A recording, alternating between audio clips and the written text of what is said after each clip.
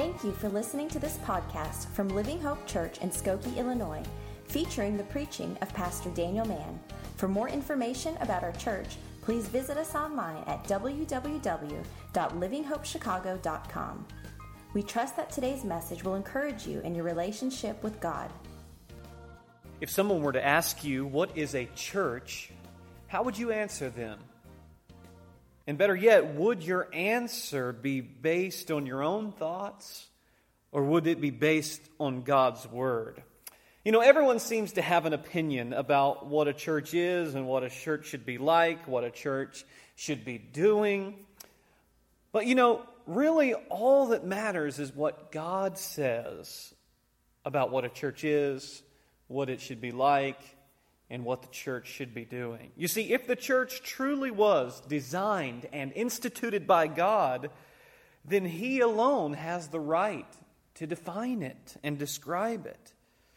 Now, this is our 12th message in our series, Christianity 101, and we've been going through God's Word and highlighting the most basic yet essential doctrines of the Christian faith. And today I want to preach to you about the church. I want to show you what God says about the church that He designed and instituted. Now, the Bible presents to us the truth about what God has said concerning His church. And if we follow God's Word, we will know the truth. And because we know the truth, it will compel us to be members of a biblical church.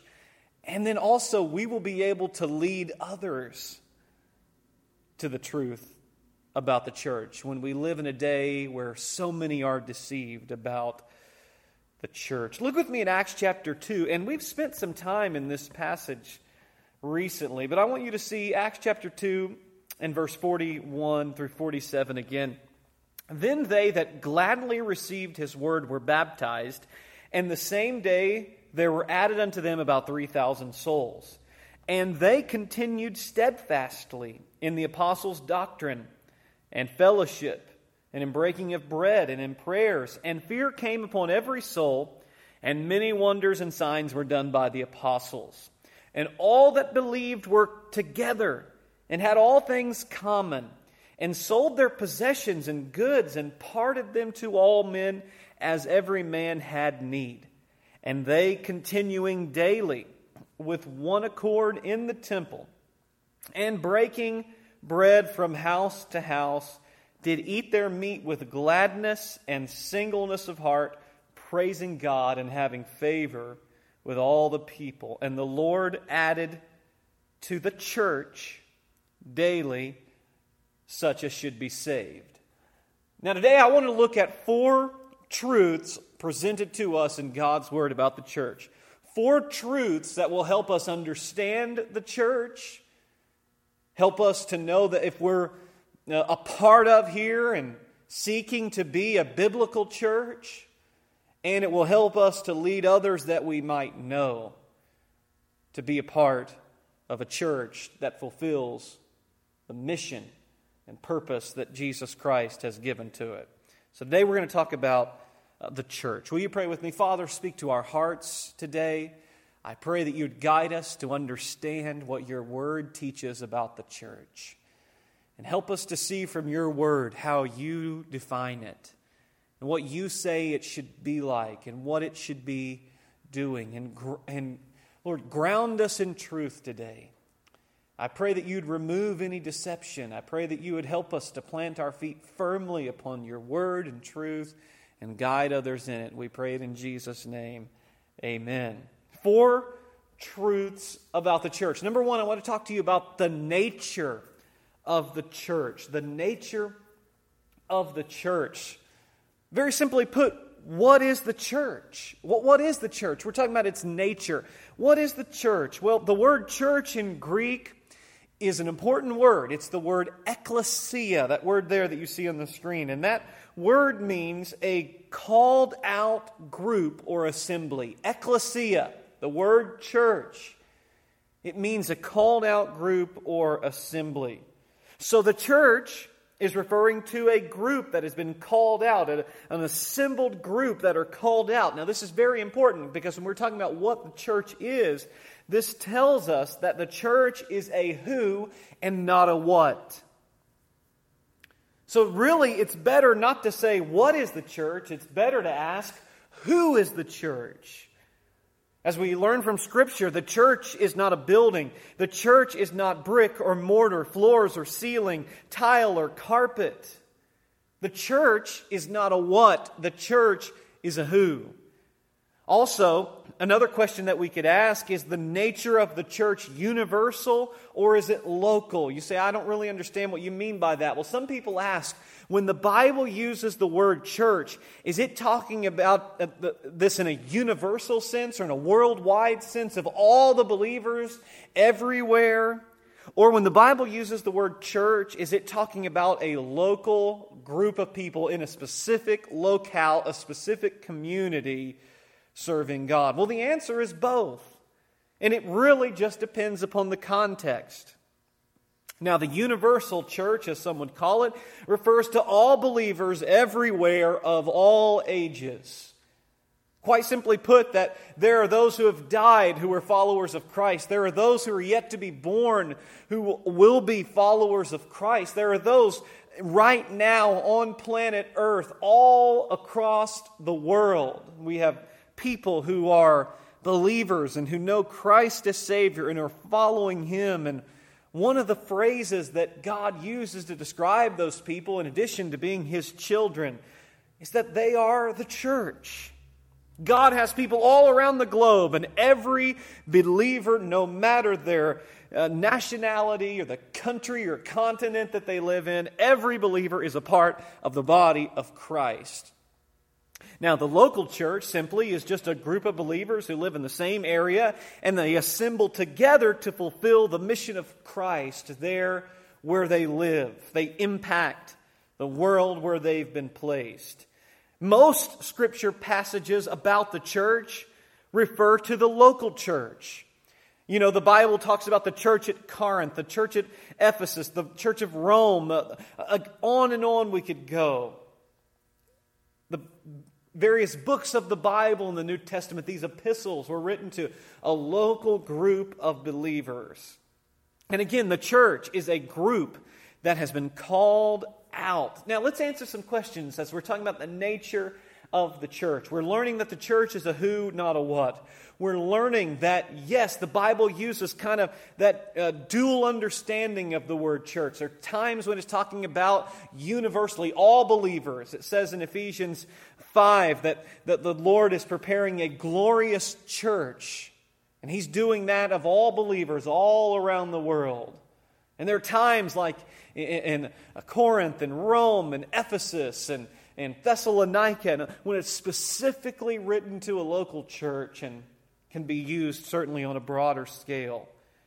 The nature of the church, yes, in Scripture it's used in both a local sense and a universal sense. But let's talk a little bit more about what the nature of the church is, because we've said it's a called out group. Let's answer some questions about that. Called out by who? Well, it's a group that's been called out by God. I love what Acts 15 and verse 14 says. Acts 15:14 says, Simon hath declared how God at the first did visit the Gentiles to take out of them a people for His name. Did you hear that? To take out a people for His name. That's the church, a group that's been called out by God. Now, in addition to this, called out implies two aspects, as I understand it. They're called out from, that's one aspect, and they're called out to. So there's the from and the to. What do you mean by that? Well, Scripture tells us that God has called out believers from the world, and that He has called out believers to Himself. So when it says the church, a called out group, they've been called out from the world and from their sin, from their darkness, and they've been called out to God, to be His own people, to be near unto Him, to have fellowship with Him, ultimately to be with Him eternally in heaven. 1 Peter 2:9 says, "But ye are a chosen generation, a royal priesthood, and holy nation, a peculiar people, that ye should show forth the praises of Him who hath called you out of darkness into His marvelous light." So from darkness and sin in the world to God and His light. So the nature of the church is people, it's not a place. The church is who, not what. A fellow pastor I know in Alabama, who I've actually preached for before, went through a really difficult experience. Their church building caught on fire, and it was a total loss. The church gathered together on the property where the building burned down, and they had a worship service outside. And I love what the pastor said. He said, "Our church wasn't destroyed." Hamilton Free Will Baptist Church, that's the name of the church. Hamilton Church is a group of people who love and serve Christ, and no fire will put that out. You see, because the church is not a who or a what, the church is a who. In Acts 5:11 it says, "And great fear came upon all the church." Fear upon the church. Acts 11:22 says, "Then tidings of these things came unto the ears of the church." Fear came upon the church. These tidings, this news came to the ears of the church. You see, buildings don't have emotions like fear. Buildings don't hear or see or speak, but people do. The church is called out people from the world to Christ. We need to get back to a biblical understanding of the church. The church is people saved by the grace of Jesus Christ, called out to Him from the world into His light. And when we think of the church, faces ought to come to our minds, not walls, chairs, and floors. We are the church. We have been called out from this world. We have been called out to Christ in order to be His body, to be His messengers in Skokie and in our surrounding communities. Not only the nature of the church, but secondly, I want you to see the descriptions of the church. God uses many different figures, descriptions, analogies to describe His church. The church is referred to as an army of soldiers following the captain of their salvation, engaged in a spiritual battle. You'll find this in Ephesians chapter 6 and verse 10 through 18. The church is an army. The church is referred to as a body, with each member, each person being like a different part, a different body part of the body of Christ. You could find this in 1 Corinthians 12 through 27.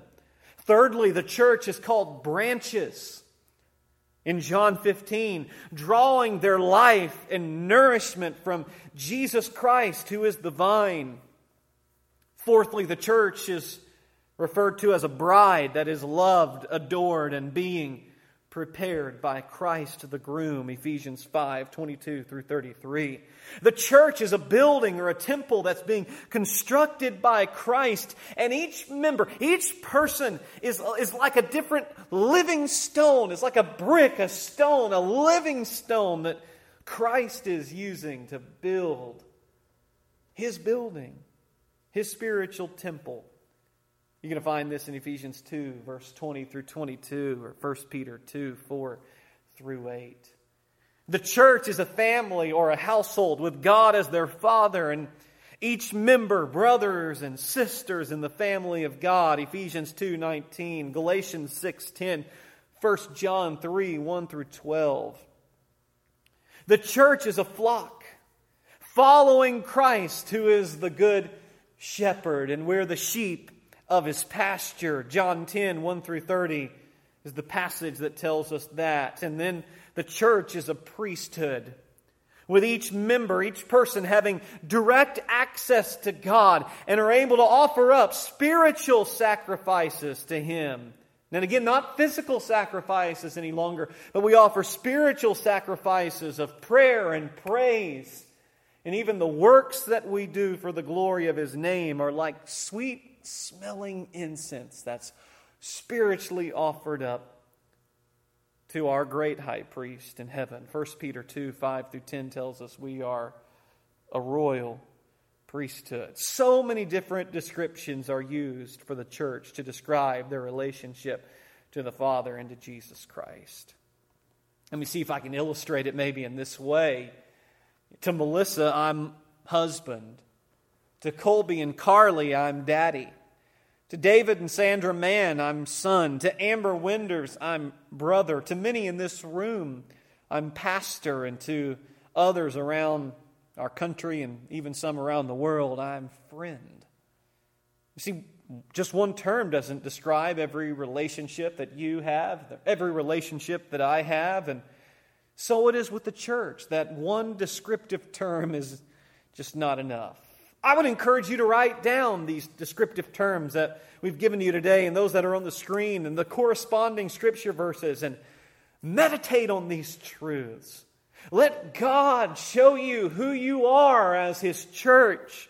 If you're saved, you can say, I'm a soldier in the army of Christ. I'm a member of His body. I am His bride that He loves. I'm a branch that's grafted into Christ. I'm a stone in His building. I'm a child in His family. I'm a sheep in His pasture. I'm a priest in His ministry. What a joy to know Him. What a joy to be His church. And I would say to you and I that we need to beware of imbalance. Only viewing ourselves as one or two of these descriptions when God included them all in Scripture because they're all important. They're all important. May we reflect and meditate on these truths often. Not only the nature of the church is who, not what. The descriptions that are given to us of the church that help us to understand who we are. Thirdly, I want to talk to you about the leadership of the church. See, God is a God of order and design, and when He instituted and formed the church, He also organized it and put it together, how it would be structured. Scripture teaches that Christ is the head of the church. Some would say, well, who's the head of this church and who's in charge? Well, ultimately, Jesus Christ is the head of the church. He is in charge. Ephesians 1:22, Ephesians 4:15, Ephesians 5:23, Colossians 1:8, all of them communicate this central truth that Jesus Christ is the head, the primary leader of the church. Now, Jesus Christ imparted to the 12 apostles and to the early church prophets that they would be the ones that He would use to lay the doctrinal foundation of the church. In fact, let me look at this with you. Ephesians chapter 2 and verse 20. Turn there with me. Ephesians 2:20. We're talking about the leadership of the church. Ephesians 2:20 tells us, I'll tell you what, let's look at verse 19 and then we'll look at 20. Now, therefore, ye are no more strangers and foreigners, but fellow citizens with the saints and of the household, the family of God. And verse 20, and are built upon the foundation of the apostles and prophets, Jesus Christ Himself being the chief cornerstone. So those 12 apostles, the 11 and then Judas, which betrayed Jesus, and in Acts chapter 1, another apostle was chosen to have part in the ministry. All those that had seen Jesus Christ risen from the dead. And by the way, there are no current day apostles. An apostle is someone who actually was an eyewitness of the resurrected Christ. There are no more people who have the office of an apostle. And the Lord Jesus gave to the apostles the doctrinal foundation that they imparted to the church. It laid the belief system and the truth and the Scripture was imparted to the early church apostles, the prophets. Ephesians 4:11 tells us that, and He gave some apostles and some prophets. These were those that laid the foundation of the church. But then God called, what it says in Ephesians 4:11, not only some apostles and prophets, but some evangelists. Now, an evangelist is simply someone who carries the good news where it has not been yet. I think the most corresponding word that we would understand today is a missionary. Someone that would go to an unevangelized area, somewhere where the gospel has not been preached, and pioneer the gospel to those who live in unevangelized communities. And then the Lord, it says in Ephesians 4:11, gave some pastor teachers to edify the body of Christ, to build up, to perfect or make mature the saints for the work of the ministry, to bring people into the unity of the faith and to mature understanding and following of Jesus Christ. And it was God's design that every local church would have a pastor. And I think it's even clear from Scripture that as the churches grew, that there were even assistant pastors. And there always seems to be a lead shepherd, what we maybe would call a senior pastor, a lead pastor today, but even there are others who are helping as kind of under shepherds to oversee the congregation and to help shepherd the flock. Ephesians 2:28, Titus 1:5 talk about there being pastors ordained to lead and to shepherd the local church. The pastor and even those assistant pastors are those appointed and equipped by God to do the work of the ministry. You know, the office of the pastor is not just something you choose, that someone just says, hey, I want to do that. You know, one day I was at school and they had career fair, and I walked over and there was Army and there was medical and then there was insurance and then ministry. Yeah, church work, pastoral ministry. Yeah, let me pick up a brochure there. I think that's what I'm going to get into. No, you see, God is the one who appoints and equips a pastor to do the work of the ministry. Pastors must meet the biblical qualifications given by God, and he does that in 1 Timothy 3:1-7, Titus 1:5-9.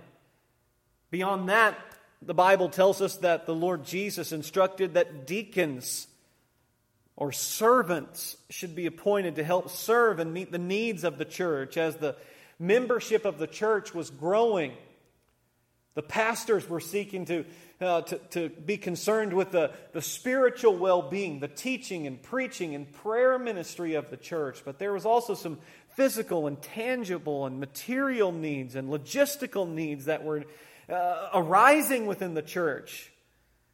And so God appointed that deacons should be ordained in order to serve and meet the needs of the church. A deacon also had to meet the scriptural qualifications to fill that office, the office of a deacon. You can read Acts 6:1-7, 1 Timothy 3:8-13. But however, this does not mean that the members in the church had no part in the decision-making. For Scripture reveals that the whole church was involved and in one accord in the decision-making. So I'm not trying to make it look as if that there was just this dictatorial leadership among the pastor or even the lead pastor and the assistant pastors, and it was just kind of this top-down mentality, and then everyone just had to follow and submit in line as if it was just this dictatorial leadership.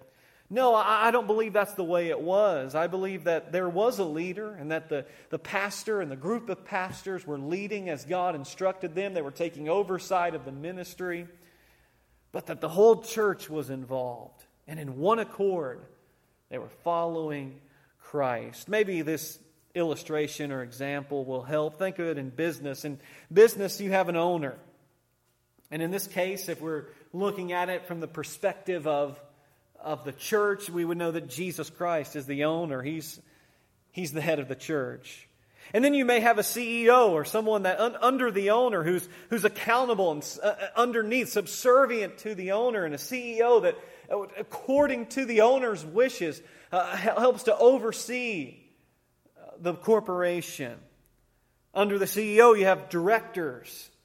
And in that case, in our illustration, you'd have assistant pastors and elders who maybe would be appointed over a certain aspect of the ministry to help shepherd the flock. In a business model, underneath directors, perhaps you'd have managers, those that would actually be on the ground level doing the ministry work. I'm not suggesting that the pastor and the assistant pastors aren't on the ground level, but the idea of managers, perhaps in this illustration, we could say with deacons, are the ones that are out serving the body of Christ, giving the ability to spend some time, extra time in prayer and study of the Word to the shepherds of the flock.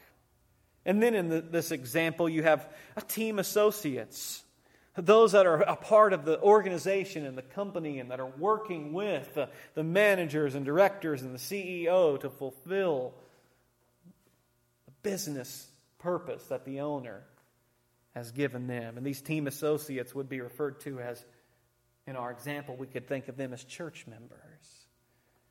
Now, in any good organization, team associates, managers, directors, and the CEO, they all work together.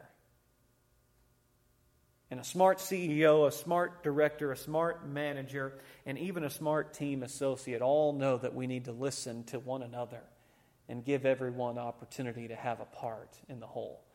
Now, I realize that this illustration does break down dramatically, because in the world they have this top-down model, whereas you rise in the corporate ladder, you're seen as successful when more people serve you and answer to you and do what you want. Or it's the exact opposite in the church of Jesus Christ. Because Jesus said, the greatest among you will be servant of all. So in God's church, those that have the most responsibility are those that are serving the most.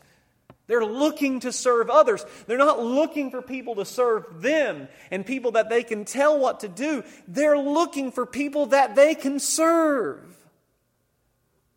The word minister means servant. The word deacon means servant.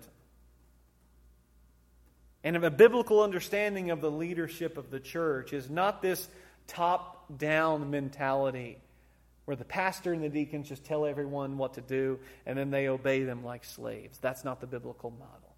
The biblical model is that the pastor, assistant pastors, deacons who meet those qualifications are looking for people to serve.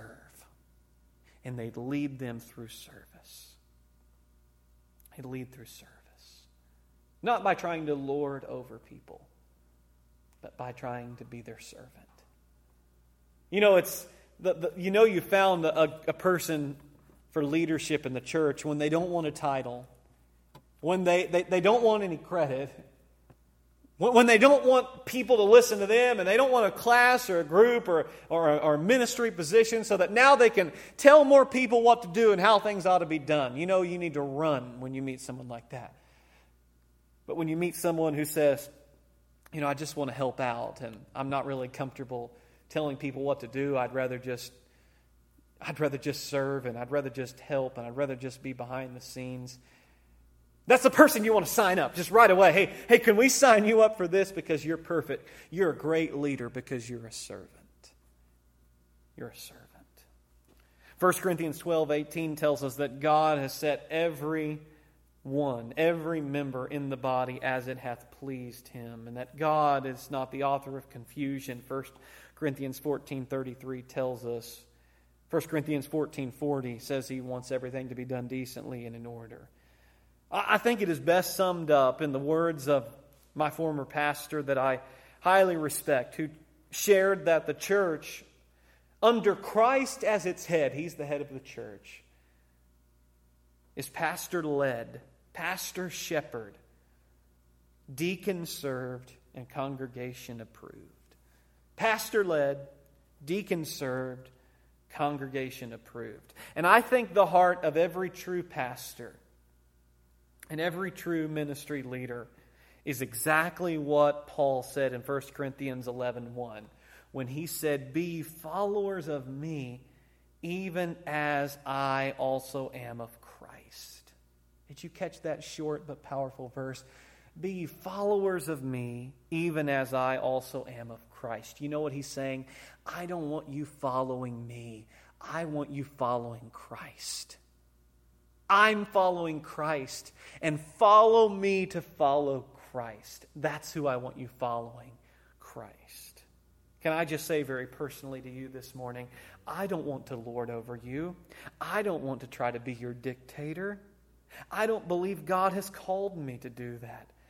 But I do believe God has called me to lead this flock. And I don't want you following me merely. I want to lead you to follow Christ. And I would ask you to follow me as I follow Christ. You know what I desire most in your life? I desire influence. That's what I would desire in your life, is influence. And I would ask for your prayers, because I'm going to give an account for this flock to Jesus Christ, the chief shepherd, my and your supreme leader. We're seeking to follow him, and I hope to be faithful in leading people to follow Christ. So we've talked about not only the nature of the church, the descriptions of the church, the leadership of the church. Finally, I want you to see the function of the church. What does the church do? What are the actions that the church, what are the activities of the church? What are they to be engaged in? Well, Jesus Christ, as the head of the church, declared in his word through the apostles how the church should function. The activities of the church are the following: worship. The church gathered together for worship in Acts 2:41 through 47. But it's very important that you have a biblical understanding of what worship is, because Romans 12:1 and 2 tell us what worship is. I beseech you therefore, brethren, by the mercies of God, that ye present your bodies as a living sacrifice, holy, acceptable unto God, which is your reasonable service. And the last word of Romans 12:1, the word service, means worship. It's reasonable worship. So worship is not just singing, although that's one of the ways that we express. It's not just lifting our hands or clapping. Worship is offering all that we are to God. It's being a living sacrifice, fully surrendered unto him. We express that through our giving, through our singing, through our testifying, through our studying and reading and obeying his word. All those are aspects of worship. So the activity of the church, they worship, they gave all in surrender to God in worship of him. The other activity is the preaching and teaching of God's word. They gathered to study and share God's word. They preached God's word and taught it in large gatherings. They preached and taught God's word in small gatherings, and they even shared God's word one-on-one. The third activity is prayer. They gathered together to pray. The fourth activity is fellowship, where they gathered together. And the word fellowship means to share in. It literally means sharing in. It carries the idea of togetherness, of participation, of unity in the church. They shared their lives with one another. They were together. Fellowship is sharing in togetherness. The fifth activity is ministry, and the word ministry means service. That God gives to everyone in his church a different gift or gifts or different abilities, and they are to serve him and others with those gifts and abilities. The other activities they were engaged in were the ordinances of the church, and you can find some of those in Acts 2:41 through 42, 1 Corinthians 11:23 and 26. An ordinance was something that Jesus Christ commanded for them to observe. Something like baptism. Baptism, the ordinance of baptizing new converts, symbolizing the death, burial, resurrection of Jesus. Taking the Lord's table, as we would call communion, or the Lord's Supper. Taking of the juice and of the bread, symbolizing the broken body and the shed blood of Jesus, and remembering his second coming. That was what they were engaged in. And then Last of all, I would say they were engaged in evangelism, the activity of sharing the gospel with the lost. These are the activities of the New Testament church. You see, we've been given a work to do. We're to be fulfilling our purpose. Christ has called us out. We are the ecclesia, the called out ones, the church. And He's called us out for a purpose. To be doing some very important tasks. We're to be worshiping. We're to be preaching and teaching, sharing His Word. We're to be praying together. We're to be fellowshipping with one another. We're to be ministering, serving. We're to be observing those ordinances that He left us. And we're to be evangelizing the lost. It's His church. He is the one who measures success. He's the one who has told us what we're to be doing. And my question is, are we functioning as He intends? I want to close with this. You know, Jesus actually wrote a letter to a church. He wrote a letter to several churches, but there's one in Revelation chapter 3 where Jesus Christ wrote a letter through the Apostle John to the church in a place called Laodicea. This church in Laodicea, they thought they were doing so well. But in reality, they were in awful shape. They thought they were rich. Jesus said they were beggars. They thought they were seeing clearly. But Jesus told them they were blind. They thought they were clothed beautifully, but Jesus said they were naked. And He told them they needed to turn from their ways because they were living in disobedience. And He called for them to repent and get back to doing the works that He had given them to do. You see, the only judgment that really mattered was Jesus' judgment, because He's the head of the church. It doesn't matter if we think we're doing a great job, we think everything's going as it ought. The real question is, what does Jesus say? He's told us about the nature of the church.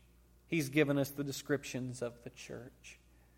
He's laid out the leadership of the church.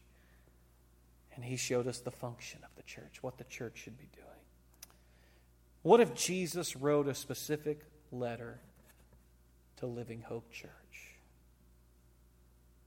I wonder what He would say. But let's get even more personal than that, because Living Hope Church is a group of people. And we're only as strong and as faithful as we are individually.